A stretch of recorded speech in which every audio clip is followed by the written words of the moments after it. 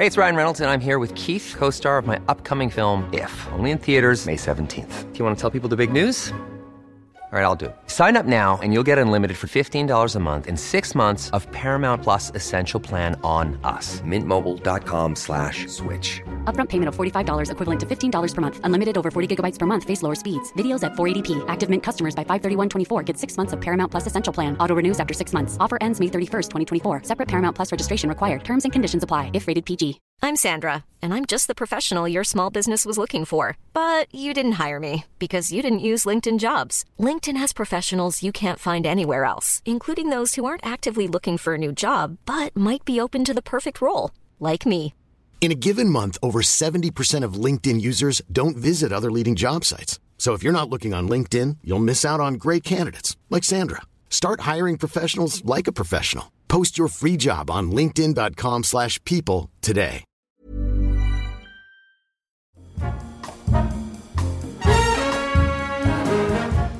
Hello and welcome to the latest episode of the Railway Hill podcast.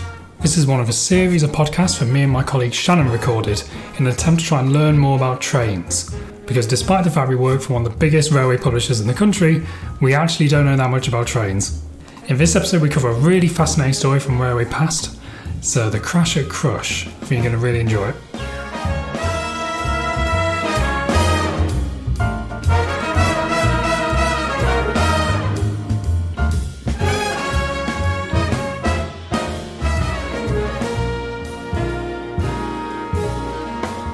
This week we're looking at a very interesting story called The Crash at Crush.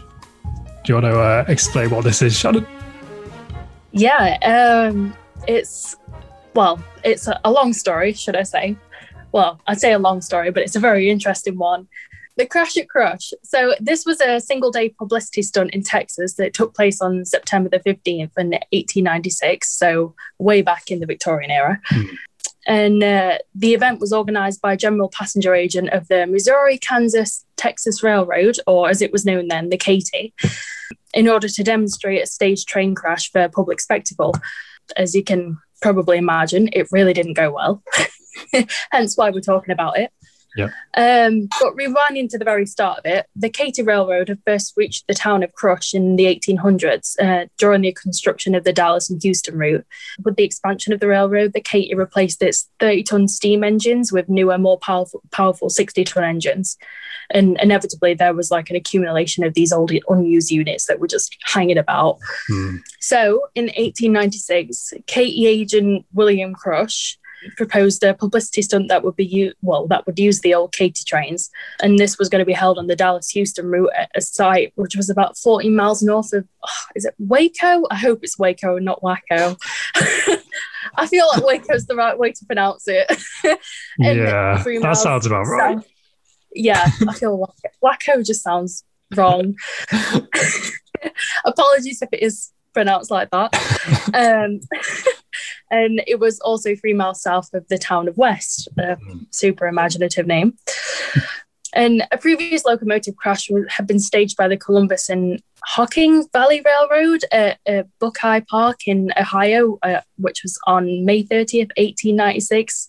And that was a huge success. Like it garnered a lot of money and a lot of praise from people. They loved it. It's interesting. So I was trying to work out like where this idea came from, you know, because they could have just, I don't know, put it in a hole or something, buried it. Yeah. But it's quite interesting when they kind of thought, right, we're going to crash them. It's all about making money, end of the day, innit? Yeah. So yeah, Buckeye Park was established and owned by the Hocking Valley Railroad to bring in residents of nearby Columbus to have weekend getaways.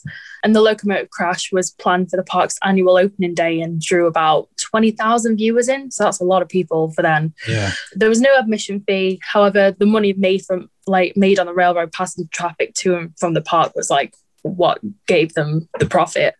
Okay. So by getting people to come and go back home, on the trains, that's how they made the money. So William Crush took this idea and ran with it for the Katy Railroad. So you have to remember, like, entertainment was kind of sparse in the 1800s. So spectacles like these are pretty much the talk of the town or like even the state, basically. Therefore, it's like unsurprising that people like Crush saw these taking place and wanted a piece of the action, so to speak. It's kind of similar to like the old public executions, isn't it? Like it's exactly that, but yeah, but for vehicles. I know. Go watch some trains crashing. Before the time of TV. Interesting. So yeah, Crush knew that he could advertise the crush and crash is a lot of repetitive words. So he could advertise this to thousands of potential passengers, and with this pitch and the potential income that could be made being clear, his superiors agreed to the proposal, and he ended up getting full control of the project. So similarly to the Hocking Valley Railroad crash, this event would be free of charge. Instead, it would be profiting from the ticket sales on special excursion trains running to and from the event site. And 2 water wells were drilled at the site, and a circus tent was placed up, as well as a grandstand, speaker stands, a reporter's platform, 2 telegraph offices, and a special train depot. It's depot, isn't it? Yeah. Another word I always pronounce wrong. So it is like a massive event, really, isn't it? If they've got all of that going on. Yeah, I know. It might as well have been a theme park. Yeah. Do you think it was out in the middle of nowhere? Is that why they're then making money on the getting people there, the travelling there? Well, as I go a bit further in, it kind of explains that it basically was just a temporary town. Right.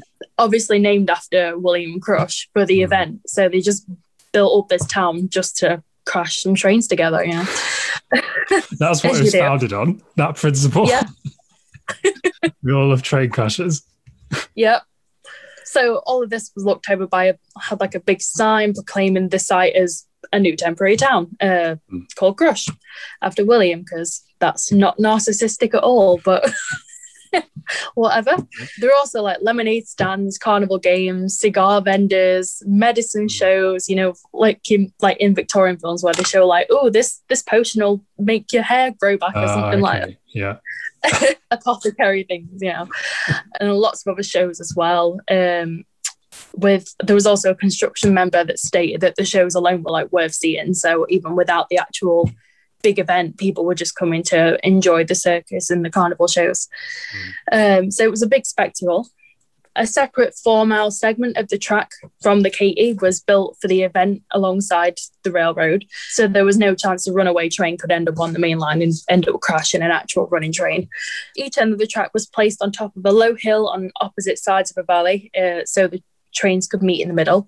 And the locomotives that were going to be used were 2 35 short-ton Baldwin engines, number 999 and number 1001, or 999 and 1001, whatever you want to go with. So there was plenty of safety precautions that had to be taken place, but remember, this is like in the 1800s, so health and safety wasn't especially a priority back then. No. It was a quick sweep of the event, like, yeah, it's good to go, whatever. You're okay. Yeah.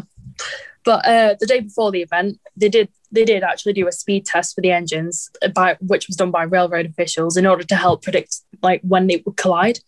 And Katy engineers told William Crush that his idea was safe and that the boilers of the engines had been designed to resist ruptures, even at a high-speed crash. So they weren't going to explode, or they were unlikely to. Right. Famous last words. So each engine would be pulling 6 boxcars behind it. Behind the couplers linking the cars, they were considered unreliable. The cars were chained together to prevent them from coming apart during the impact. So nothing should have torn apart, really. Okay. So Crush insisted on restricting the public to a minimum of about 200 yards away from the track, but he did allow members of the press to be within 100 yards because I guess their lives matter less, but whatever. I suppose it's just for, better pictures and whatnot, considering each picture took 3 minutes to do back then. You probably needed to be as close as possible. Yeah. So the Katy officials had expected a crowd of about 20,000 to 25,000 people to attend, but the really good marketing ploy was an overwhelming success. And the railroad sold out more than 30 special excursion trains for the event. So there was a lot more than they were expecting to be there.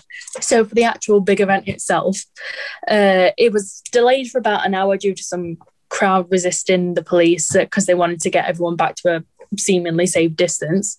Then at about 5 p.m, the two trains pulling cars like loaded with railroad ties, they slowly met in the middle for a photo opportunity. So they kind of just like, did like a handshake sort of thing. They just bumped noses and then went to the starting points at either end of the track. So then William Crush then signalled the start of the spectacle, and the crew aboard, because there were crew aboard the trains to like set it off, they opened the steam to a pre-range setting, and they rode the trains about 4 turns of the wheels before they like dived off. Oh, okay. So they're not meant to be on the train when it collides then? No, they just get it going to the speed it needs to be at, and then they stay on for a little bit and then jump off.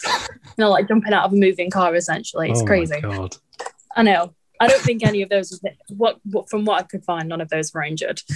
Oh, okay. That's good. Somehow. Yeah, that is quite amazing. Oh, it gets worse though. So each train reached about 45 miles per hour by the time they met in the middle, which doesn't sound fast, but because of how like heavy these things are, that's a lot of momentum. So like some of the spectators actually thought that it was traveling faster than that. But even if like anyone involved wanted to change their mind at that point about doing it, it was way too late. Yeah. So witnesses actually described the impact as it crashed, which was recorded in the Dallas Morning News. I think it was the day after. They said it was a sound of timbers rent and torn, and then that was followed by a moment of like complete silence, and then the two boilers exploded, and then the ones that they said was unlikely to explode, as if the trains have like collided for a second time, although this time it came with like a shower of debris, and then it basically transformed whatever was left of the locomotives into shrapnel and flung hundreds of feet into the air and straight into the nearby crowd. Who would have thought anything could go wrong? I know. Well, I guess because there'd been previous crashes and nothing like this had happened, they just assumed it would be fine. But obviously, there was about 40,000 viewers there, and panic started setting in and everyone started running from the scene. And a Confederate veteran at the event compared the actual explosion to a battle, which understandably with all the debris blowing up everywhere. Yeah. And other spectators started dropping to the floor, and the debris just continued to fall on the viewers, with some of it like being small pieces of metal and bits of wood, and then some of them were like the size of a boiler stack. So it's like huge wads of metal. Yeah. For some reason, it just reminds me of Final Destination. I don't know why. It does sound like it, doesn't it? Yeah. It's a weird comparison to make, but those scenes at the beginning where just bits go flying everywhere and you see people get absolutely mangled. Gross comparison, but that's just what comes to mind. I've always had that image of, I don't even know which one it is, but one of them starts off with a highway, doesn't it? And there's all these cars on a highway. Yeah. And there's one bit where there's a log truck with all these logs in the back, and one of them just goes straight through the windshield of the car behind it, and it's like, oh. Every time I see a truck with logs on the back now, I get so scared driving past it. I just think of that scene. That doesn't look tied down. That's not safe. No. Yeah. It's a weird tangent to go on, but yeah, it just reminded me of that. Maybe someone here had a premonition and they should have warned everyone. Oh, do you think? I don't know. They should have done. It might have. Yeah. So obviously 2 people were killed, and then about 6 more were seriously injured, which is a lot less than I expected. Yeah. I mean, it's still more than should have been, but it's surprising that not more people were killed. And a photographer called Jarvis Dina, I think his last name. Yeah, Dina. He ended up losing an eye to a flying bolt, unfortunately. I think he survived though, miraculously. And after all of that, all that was left of the engines and cars were big smoking masses of metal and wood, apart from the ends of the cars of both trains, which like miraculously went untouched.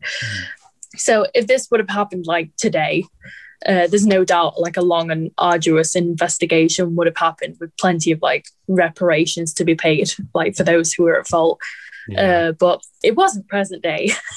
And health and safety was like non-existent. So once the panic had subsided and the dead and injured were in the process of being moved from the site, spectators returned to the wreck basically like vultures, and they started snatching up debris from the carnage as like souvenirs. Right. I guess like cigar vendors weren't enough while they were there. They wanted a piece of the broken train as well. They want something to remember their lovely day by. A piece of bloody metal from awful. That's awful. I know some even went so far as like to burn themselves on the still hot metal for a piece of the train. It's ridiculous. And then there was like people posing for photos as well, like they stood on top of the masses. I guess they didn't have a very good gift shop. Weren't satisfied with it. Yeah, got to get a selfie on top of the blown up train. even back then they were still taking selfies. They have a go at us now for it, but those Victorians were at it and all. Well, I say Victorians, they're Americans, but during that era. So obviously William Crush was immediately fired from the position from the Katy Railroad, although this was likely just to have been like to save face with the company, because he was quietly rehired the next day. And he continued to work for the company until his retirement in like a 6-decade long career, which is insane. Yeah. I guess in those days, like you could get away with that because they would put out the news articles saying he's been fired or whatever. And for everyone else, that's goodness, you can't Google it. Yeah. I know nowadays that'd be absolute uproar. The company would be like going to court every single day for the rest of their existence. Yeah. But yeah, the story ended up making national headlines, and the Katy Railroad like quickly settled several lawsuits from the victims' families with cash and ironically lifetime rail passes. I think I'd be a bit insulted by that. Yeah. Like, here, your family member might have been killed by a train, but have free rail passes forever. Great. And the severely injured photographer, who somehow survived, he got damages of about $10,000, or about like $309,000, sorry, in today's currency, which really isn't a lot considering he lost an eye. It reminds me a bit of that Alton Towers crash the other year, and like the people that are involved in that, they've been paid millions, haven't they? I feel like they got a lot. Yeah. Oh yeah. I think they were offered like Merlin passes as well, so they could get access. Like, similar figures. Just the whole room, like read the room. Yeah. I know. But compared to today, like that amount of money would be laughable in reparations. It's crazy. Yeah. But despite the tragedy, the railroad in total actually benefited from the attention, and it continued to like hold their own locomotive crashes in later years as well. So it wasn't the last one they did. That's amazing. I know. And the fact that the town still got named after the guy, even though it's partly his fault. I'm assuming it's not there anymore, obviously, because it was a temporary town. But it's just so strange that they decided to build a whole town just for this one spectacle. And name it after the guy who did it. I don't know. But yeah, that's the whole tale of the crash at Crush, and it's just, I found it really interesting because it's hard to believe that something like that would have taken place, especially nowadays when one, health and safety is like through the roof. You have to do health and safety like checks for everything. Yeah. And two, that like people had to resort to that for entertainment. I mean, I suppose it's one way of getting rid of some old trains, but and the fact that clearly people still attended locomotive crashes in later years, like even after hearing about something like that happening, like horrible tragedy, is still going. Like that's pretty incredible. And thank God we got TVs. Yeah, it's interesting because it's like, in a way, it's sort of like recycling, isn't it? But a very no, I guess it's not because you're blowing it up. Well, yeah, I couldn't find anything about what they actually did with the remains of the locomotives after, whether they just scrapped them or what. But well, it sounds like most of the people just pinched it. They didn't have any remains. Yeah, I know. It's just funny to imagine some of them going in with like train wheels or something because they're like the size of a person. They've just like put that on their fireplace. It's like, yeah. Nice little. It's like, Mum, I brought a piece of a train home. It's got blood on it. Oh, it's disgusting. I partly would have like been interested to go and see one of these though. Like, I don't know why. Yeah, well, that's the thing. If you heard it was happening and it was nearby, it probably would be quite interesting to watch. Like, not obviously not this one where it's actually exploded, but yeah, I'd definitely get the interest. People watch like monster truck stuff, don't they? And that's basically just cars crashing into each other, isn't it? Yeah, like crash derbies and stuff like that. They're super popular and it's understandable. Yeah. But I mean, it's definitely a success story in marketing, even with the explosion, because they still benefited from it. I mean, so marketers, take note.